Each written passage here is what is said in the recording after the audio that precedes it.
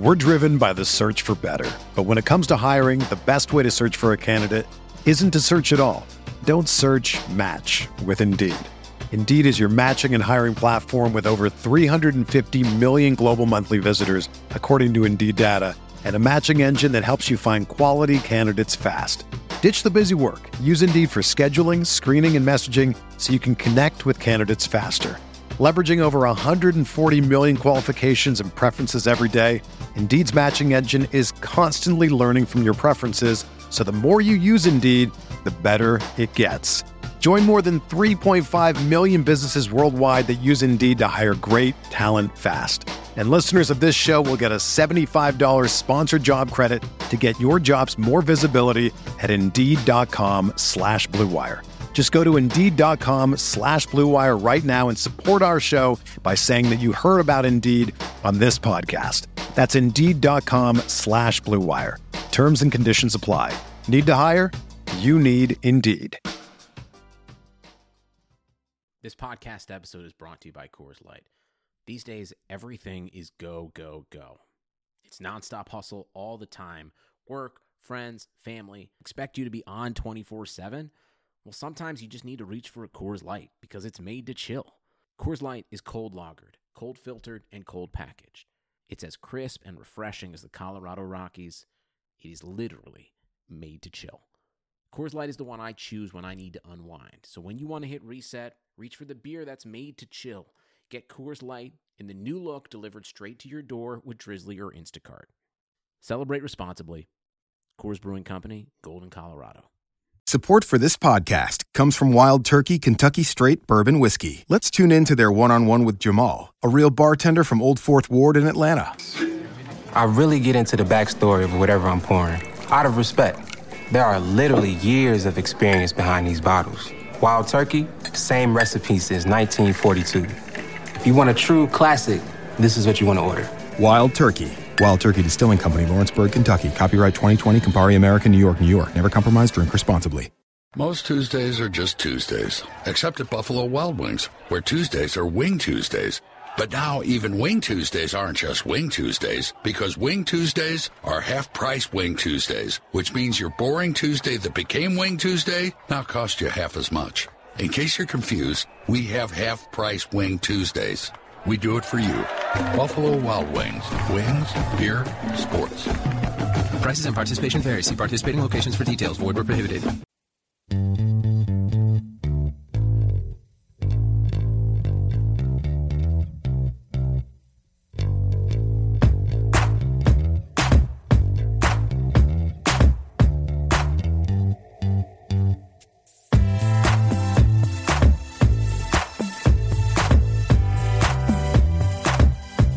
Welcome to the RotoWire NBA podcast. It is Wednesday, November 23rd. Nick Whalen and DJ Trainer with you as usual. We were supposed to talk to Aaron McMahon of MLive.com, Pistons beat writer. Plans ended up falling through, as is usually the case, during a holiday weekend, a lot going on, travel and whatnot. So hopefully we'll talk to Aaron maybe later this week or early next week for sure.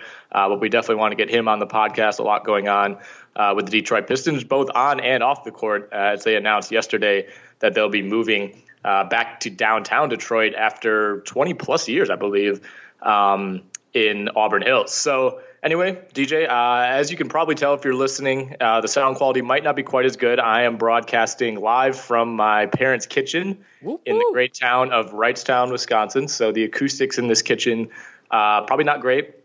This was not built for podcasting, but we'll have to make do. What are your Thanksgiving plans? Oh, no, go ahead. Let me jump in here real quick because we need to talk about this just a little bit. One, I'm surprised that kitchen was not made for podcasting, like huge shock to me. And second of all, can you inform the great people of the world what Wrightstown is famous for? Is it famous for anything? I don't know. We have a pretty good high school wrestling program, of which I was by no means a part. That's about it. But Making of a murder?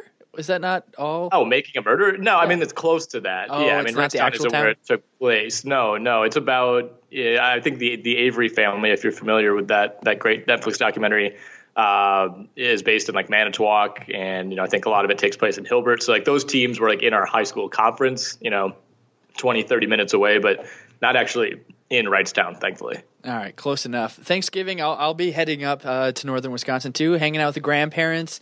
Going to do a big time. It's going to be a great time. Yeah. I have to travel to Minnesota tomorrow, so I'm very much looking forward to a relaxing car ride of just listening to a bunch of NBA podcasts and catching up on all that.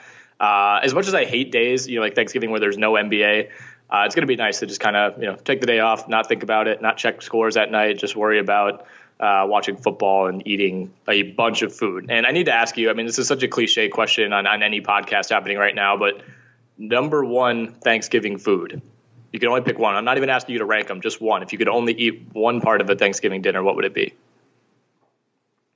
Turkey. I'm a meat guy. What? Turkey's like off the board for me. That's not even in the top 10. Wow. Let me try to pick what I'm going to say stuffing for you. So that's probably number 2. Green bean casserole holds and always has held a very special place in my heart and in my stomach, and I really can't wait to get into that tomorrow. But yeah, stuffing's up there, mashed potatoes are up there. I'm more of a quantity over quality type of guy in a lot of ways. Whereas turkey's good, but I don't want to eat that much turkey. I don't want to get really tired. Not that stuffing and mashed potatoes, I guess, make you any less tired than turkey. But let's talk NBA. I was really disappointed there's not really any relevant birthdays today, or none that I get too excited about outside of Vin Baker, so we could skip that portion of the podcast. Kind of coming down on that high note from finding out Monday was Stromile Swift's birthday. But last night in the NBA, we had 4 games only. There's 13 games on this Wednesday. And again, the NBA takes Thursday off. So just about everybody playing tonight. But last night, Knicks over the Blazers. The Hawks were blown out at home by a Pelicans team that seems to have been suddenly rejuvenated by the return of Jrue Holiday. Yeah, and I'm very surprised, and we've talked about it a couple of times. I didn't think they were Jrue Holiday away from being a 500 team or even like a 600 team is what essentially they've kind of been. The biggest surprise, though, for me, Nick, maybe not even that they're winning, is that Tim Frazier is still seeing a lot of minutes and he's still producing. I thought that he was just going to fall flat out of the rotation.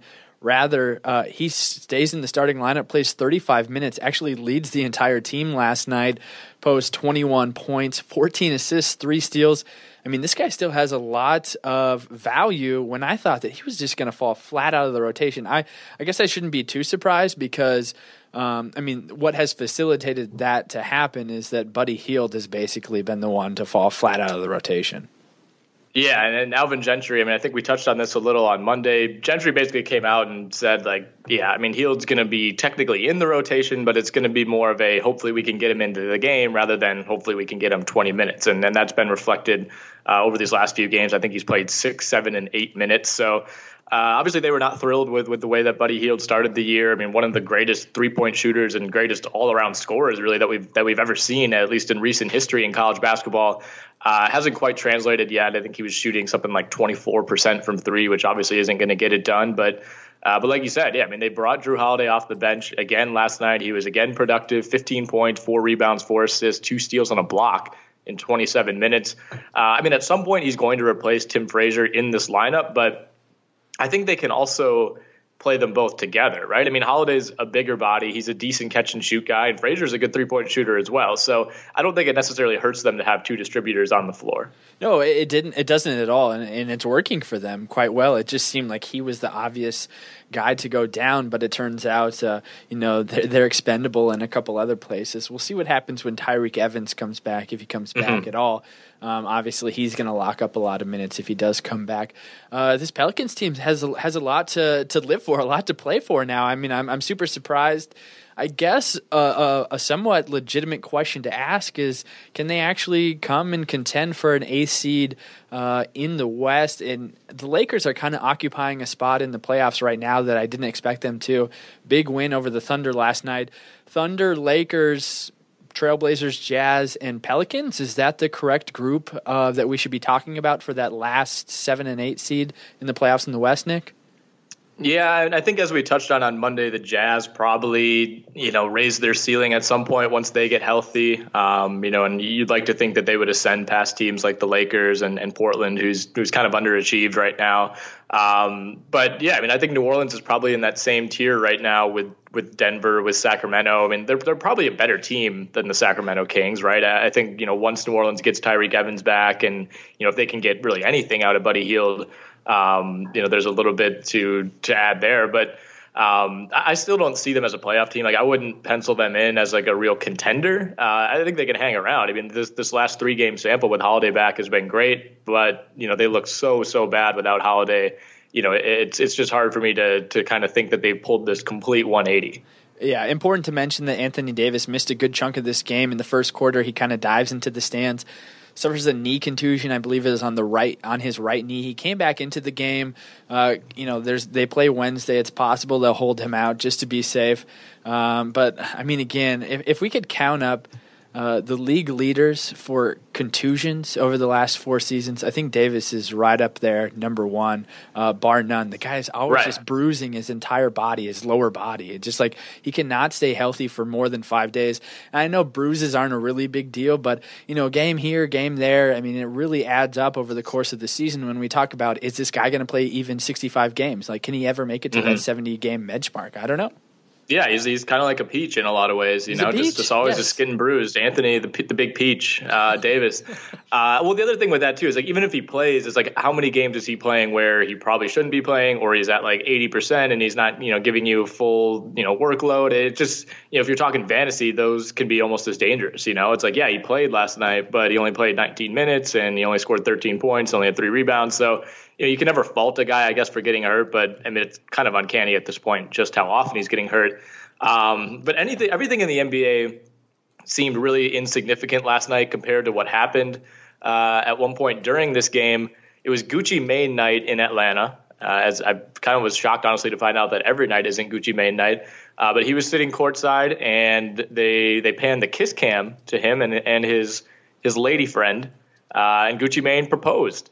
He proposed on live Jumbotron at an Atlanta Hawks game, did not get down on one knee. That was a little point of contention for me, although he was wearing basically an all-white outfit and probably didn't want to get any scuffs or stains on that.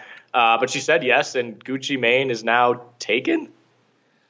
I don't know who this Gucci Mane is, Nick. You are a resident. Yeah, I don't really care. I don't even take the time to chastise me for that. He's a pretty big deal. Okay, he's a big deal. Well, you know what? It was the worst proposal I've ever seen in my life. He was tapping her on the shoulder and just kind of shoving the ring in her face. Just no effort for romanticism whatsoever. Did not like it one bit. However, I will say her left ring finger will be hurting for however long she decides to wear that ring, because it is a piece, man. That thing was huge. Right. I think for what he lacked in showmanship, I guess, in the actual proposal itself, he made up for in the size of the ring. It was basically there was diamonds on the band and everything, just an incredible ring. Sure. But I just, Gucci's one of those guys. I know you're not necessarily familiar with him, but it's just odd. He's like the J.R. Smith of rap in some ways. You just can't imagine this guy settling down. When J.R. got married last summer, it was kind of those this can't be true. Is this some sort of joke? Is this some sort of PR stunt? And it doesn't look to be. So, good for Gucci, friend of the program, friend of the Hawks, clearly. Just crazy to imagine that he's tied down. Elsewhere in the NBA last night, Jamal Murray had his best game of his NBA career, his young NBA career, went for 24 points in the Nuggets victory. This Nuggets team, I don't think has really figured things out. We've talked about how their front court is still a mess. They're trying different lineups seemingly every night. But Murray's come on of late, and I think 24 points off the bench, in 22 minutes, and a lot of those came during a red hot stretch. And I think he scored 12 points in 2 minutes in the second quarter, and was just kind of heat checking everything and making everything. But if they can get, this kind of performance, and certainly he's not going to put up 24 minutes or 24 points in 22 minutes every night. But if Jamal Murray can be a reliable 6th, 7th, 8th man for them, it adds even more depth to one of the deepest teams in the West. There's so much going on here, Nick, and I'm so glad that we talked to Harrison Wind of BSN Denver. I believe that was in the preseason to kind of sort some of this out. And he was the first to say, Murray's really good, and he can actually handle the ball a little bit. Maybe he'd be stealing some point guard minutes from Mudiay down the stretch. It's not unreasonable to think that Murray could actually be a better point guard in the next couple of years than Emmanuel Mudiay could be. So you never know how that's going to go. But, I mean, things are just a mess for me right now in Denver, Nick. Not only do you have this Murray versus Mudiay versus Barton versus, whoever you want to pick. I mean, Malik Beasley is somebody who maybe on another team would be seeing minutes, but now he's not in his rookie season. It's great to see Murray come out. I think maybe what I'm hoping that we're going to find out of this whole situation, Nick, is that because Murray is progressing so nicely, they'll feel all right with parting ways with a couple other people. Maybe that's a Gallinari, maybe that's a Barton, maybe that's a Wilson Chandler. I mean, at small forward, it's just as much of a logjam as it is anywhere else in the front court, the back court, wherever you want to pick, where you have Wilson Chandler essentially splitting minutes with Gallinari. Both those guys are really good. They could start on other teams. Oh, yeah, Barton should be starting too. I mean, there's just too much going on here, and I'm hoping more than anything. Yes, it's great that Murray is coming out, and it looks like he could be a legitimate NBA player. I hope that it just sends a signal to the front office in Denver saying, all right, let's thin this thing out because we know we've got a couple pieces that we want to work with for the next 5 years or so. Not this season, but the next 5 years or so. So that's what I'm hoping to get out of this. One thing I'll try to remind everybody out there is, Devin Booker last year ended up being a phenom, one of the best rookies in the league. But it took a couple months before we even realized that he was going to be that productive in his rookie season, and it took a lot of injuries. So somebody like Jamal Murray, if he's not coming on in this first couple months consistently, just wait a little bit. The guys like this, where he was drafted, it might take a couple months. He's not going to come on right away. But it's possible by the end of the season, if the front office allows it, where he could be a major producer, even though he was not drafted, in the top 5 even. Yeah, I think there's that belief that I think Murray might be a better long-term prospect than not only Mudiay, who's struggled and kind of looked a lot like he has last season, and Gary Harris as well. And the only reason really that Jamal Murray is seeing the role that he is right now is because Gary Harris is hurt. So a blessing and a curse, I guess, in some ways for Denver, because I think they had high expectations, and rightfully so, for Gary Harris, but it's also giving Jamal Murray a chance and giving the team a chance, to see what exactly they have in him. And like you said, I mean, depth is kind of a blessing and a curse for this team, because I would think ideally they have like 7 or 8 players if they were fully healthy who they would want to start, and you can't obviously start all those players.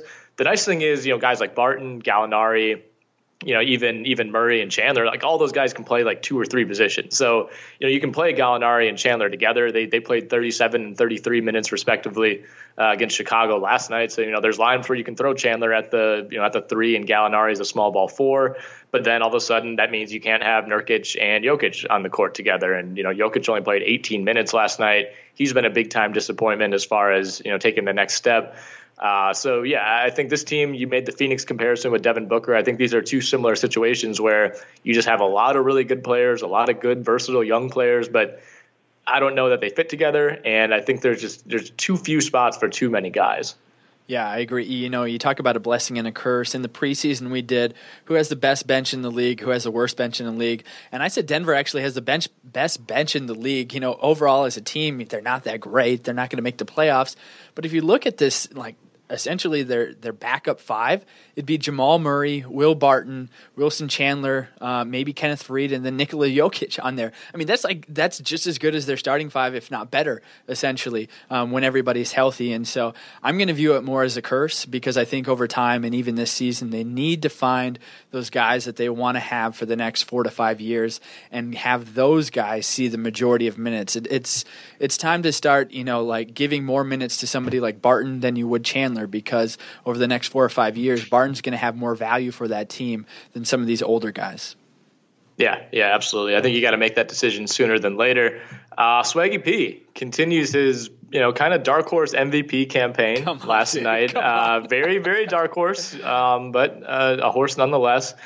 The Lakers beat the Thunder at home. Nick Young, I don't know if you've seen the highlight of this yet, DJ. I hope you have. He basically stole a pass that was intended for Lou Williams, took an off balance, basically the only shot that he and J.R. Smith did. They're like the only 2 players who take that shot routinely. Like, fadeaway, fading left, couple feet behind the line, splash with 5 seconds left. And the Lakers are now 8-7. The Thunder are now 8-7.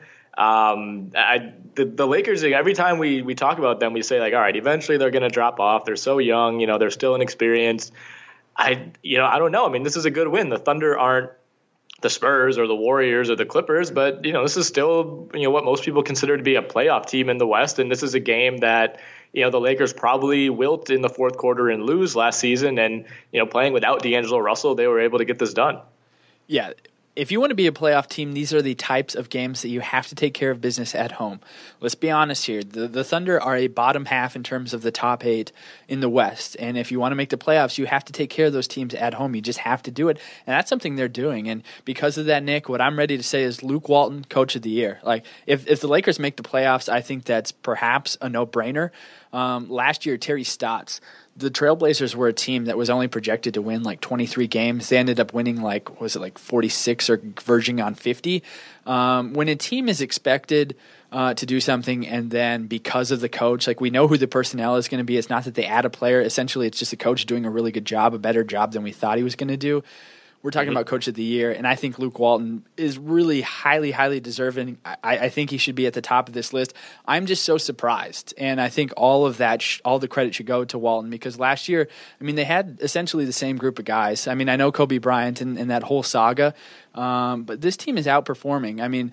We could argue that the Timberwolves actually have more talent and more young talent than this Lakers team does, but for whatever reason, the Lakers are outperforming a team like the Timberwolves that I think we would probably give the edge to the Timberwolves on just like a per talent or per individual basis.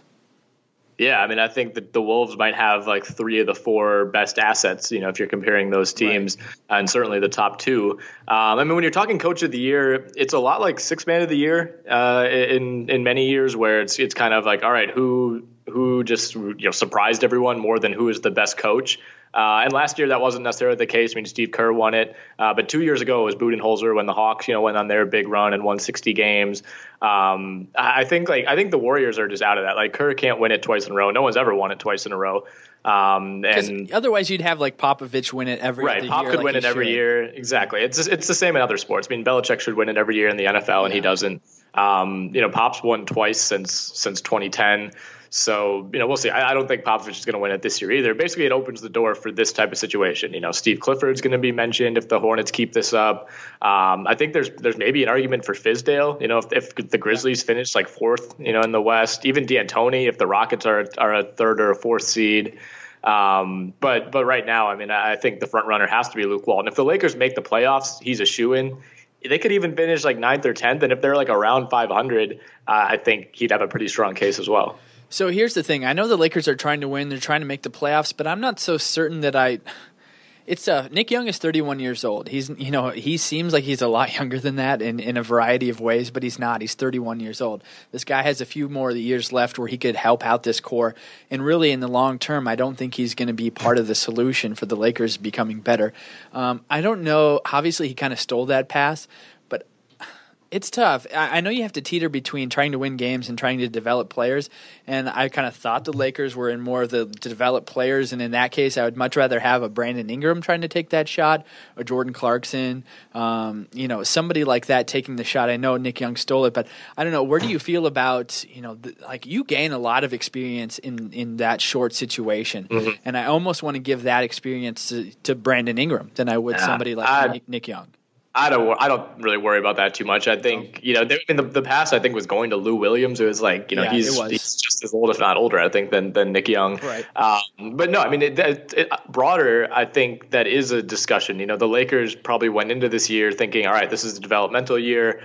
We're going to run Ingram out there with Russell and Randall and, just kind of let those guys get their run. And the fact that they're winning games or in the playoff picture, it's okay, can we afford to play Brandon Ingram 25 minutes? If he's played well, he's been fine, but rookies are typically liabilities in a lot of ways, especially defensively. A lot of rookies will kind of hit a wall, around 50, 60 games. Are they going to be kind of forced to play more Lou Williams and play more Luol Deng and Timothy Mozgov, if they want to stay in this playoff race? I think at some point they're going to have to choose between, all right, do we actually want to win games and make a run at this 8 seed, or do we want to try to develop these guys? And the nice thing is for the Lakers, all these young guys are in their rotation. It's not like this drastic choice between one or the other, but in situations like this, as you mentioned, there is some value to a young player, a first or a second year player, getting the ball in his hands late in the game, even if it maybe gives you, less of a chance of winning than if the ball's in the hands of a veteran like Deng or Lou Williams. So they were down by 1 point, right? They had plenty of time, a full shot clock and more to get,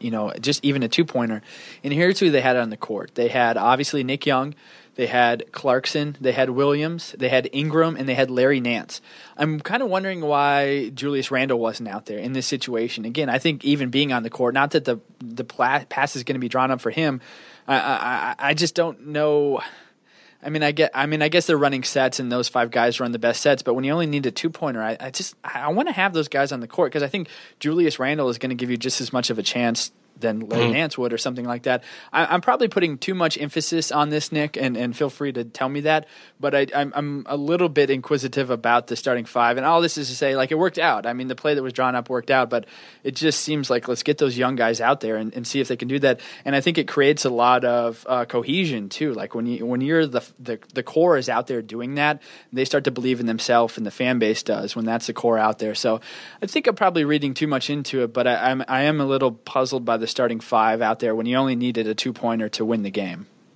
Right. And Julius Randle didn't even play in the fourth quarter at all. He just had a rough game. He 6 turnovers, and he's a guy who's prone to plays like that. And Julius Russell was out with injury, I should mention, of course. Right. So that just throws things out of whack. That's one perspective, of course, too. Yeah, Randle just didn't look like himself. I saw some stat, I was on Twitter watching the end of this game and saw some Lakers writer whose name escapes me threw out a stat that, I think it was something like a third of Randle's baskets had been assisted by Russell. So I think he just didn't quite feel like himself without Russell out there. So I don't think that, Randle having not played the whole fourth quarter, I don't think they wanted to throw him in with 15 seconds left, especially on a night when Larry Nance was playing well off the bench. But yeah, this Lakers team is going to be fun. They were going to be fun either way, even if they were like 3-12 right now, I'd still be watching them. But it's kind of fun that they've been able to remain fun and be able to keep these young guys in the rotation and actually be competitive, unlike last season. 7 seed in the West right now, and technically they're tied with the Thunder, and they should have the tiebreaker over the Thunder. I guess they've played 2 games already, so we'll see that matchup twice more. What else do you want to hit on before we get out of here, Nick? Yeah, we'll keep it short. But, again, there's 13 games tonight, so there's going to be plenty of action. Unfortunately, or I guess fortunately and unfortunately, our beloved Wisconsin Badgers play for the Maui title at 8:30 tonight. So I'm going to have to be watching that in addition to the national TV games. And we get Timberwolves and Pelicans on ESPN, which is going to be a lot of fun. I haven't really seen too much of the Timberwolves outside of League Pass. Early game is Spurs at Hornets. Probably not going to be watching a ton of that. The Spurs, are the Spurs, and the Hornets. I just have a hard time watching the Hornets, even though I recognize that they're good and have a lot of fun players. They're just not a very fun team to watch. They're not. Sexy. The uniforms are sexy. Frank Kaminsky, is sexy, but the rest of that whole team just doesn't do it for me. Blazers, Cavs will be fun. The Cavs haven't played since like Friday. I think they've had a huge layoff. So they should be well rested for that one. Sixers going for, I think, their 3rd straight win, right? Yeah, no, they're looking pretty good. The matchup that I'm probably most looking forward to is Lakers-Warriors. Yeah, that's going to be a lot of fun. I think the Warriors are going to absolutely eviscerate them, right? Well, at home. They didn't last time. After losing. Well, right, I know. I think this adds to it. I don't know if you've seen it yet, but guess the line on this game. It just came out. I imagine it's pretty high. I haven't refreshed ESPN since this morning, and the line was not out yet. So, I'll say 210. Well, I meant like how much are the Warriors favored to win? Oh, favored to win? Not 210. That's a good guess, though. 12 points. 17.5. Wow. Golden State, I think, is like just kind of in a groove right now, and like it hasn't gotten as much attention maybe as it should. I think losing those 2 games early in the season kind of like doused some of the hype on Golden State, and I guess rightfully so. But they're firing on all cylinders right now. At least 116 points in 7 of their last 8.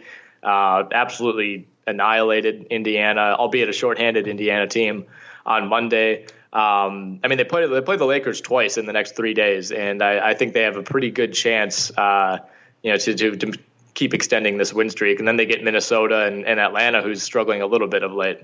Okay, so I just refreshed here, and the over-under for that game is 228.5. That's got to be the highest of the season so far, right? That is really high. I mean, the lowest really on this slate, I think, is Heat Pistons, and that's 188.5 compared to 228.5. Come on. In terms of watchability, that's one end of the spectrum and the other end of the spectrum there. Who wins bigger tonight, Golden State over the Lakers or the Clippers at Dallas? Clippers at Dallas. And the thing is that DeAndre Jordan going back home not going back home, but going back to Dallas, obviously a little history there. I believe I saw a stat that he in 2 games in Dallas last year, he averaged 16 points and 15.5 rebounds. But most importantly, that Clippers team is so cohesive that they're going to rally around DeAndre Jordan and really put together a good performance because they just want to pound Dallas and the Dallas crowd. It's kind of a It's actually awesome that they kind of stick up for each other and they've got that just Rat Pack mentality. So I think the Clippers win huge and they just look to crush the Mavericks. Right. Yeah, Dallas is getting some guys back. Bogut will be back after missing the last game. Dirk is expected to play, but they're still without Harris, they're still without Barea, and they're still without Darren Williams. So not a lot of depth in that backcourt. So I mean, I think I would pick the Warriors to win bigger, but I think both teams cruise very, very easily. Nuggets Jazz should be interesting. Again, Timberwolves Pelicans as the late game on ESPN will be fun. But it's like I said, with college basketball going on, with this being Thanksgiving Eve, it's going to be tough to keep an eye on all these games, but should make for a fun night. Yep, looking forward to it, man. All right, yeah, let's wrap this up. Are you guys doing a pod on tomorrow or Friday for the Three Amigos? The Three Amigos, it will not be the Three Amigos. I will be here on Friday, but I'll actually be with our good friend and RotoWire's own Andre Snellings. We'll be definitely be breaking down a lot of Friday DFS, a massive slate. I think there's 13 games, and I'm super interested to get Andre's thoughts on just the season as a whole. So we'll be talking broader season topics and also diving deep into Friday's slate of DFS games. Really looking forward to it. All right, sounds good. Thanks, man. See you, man.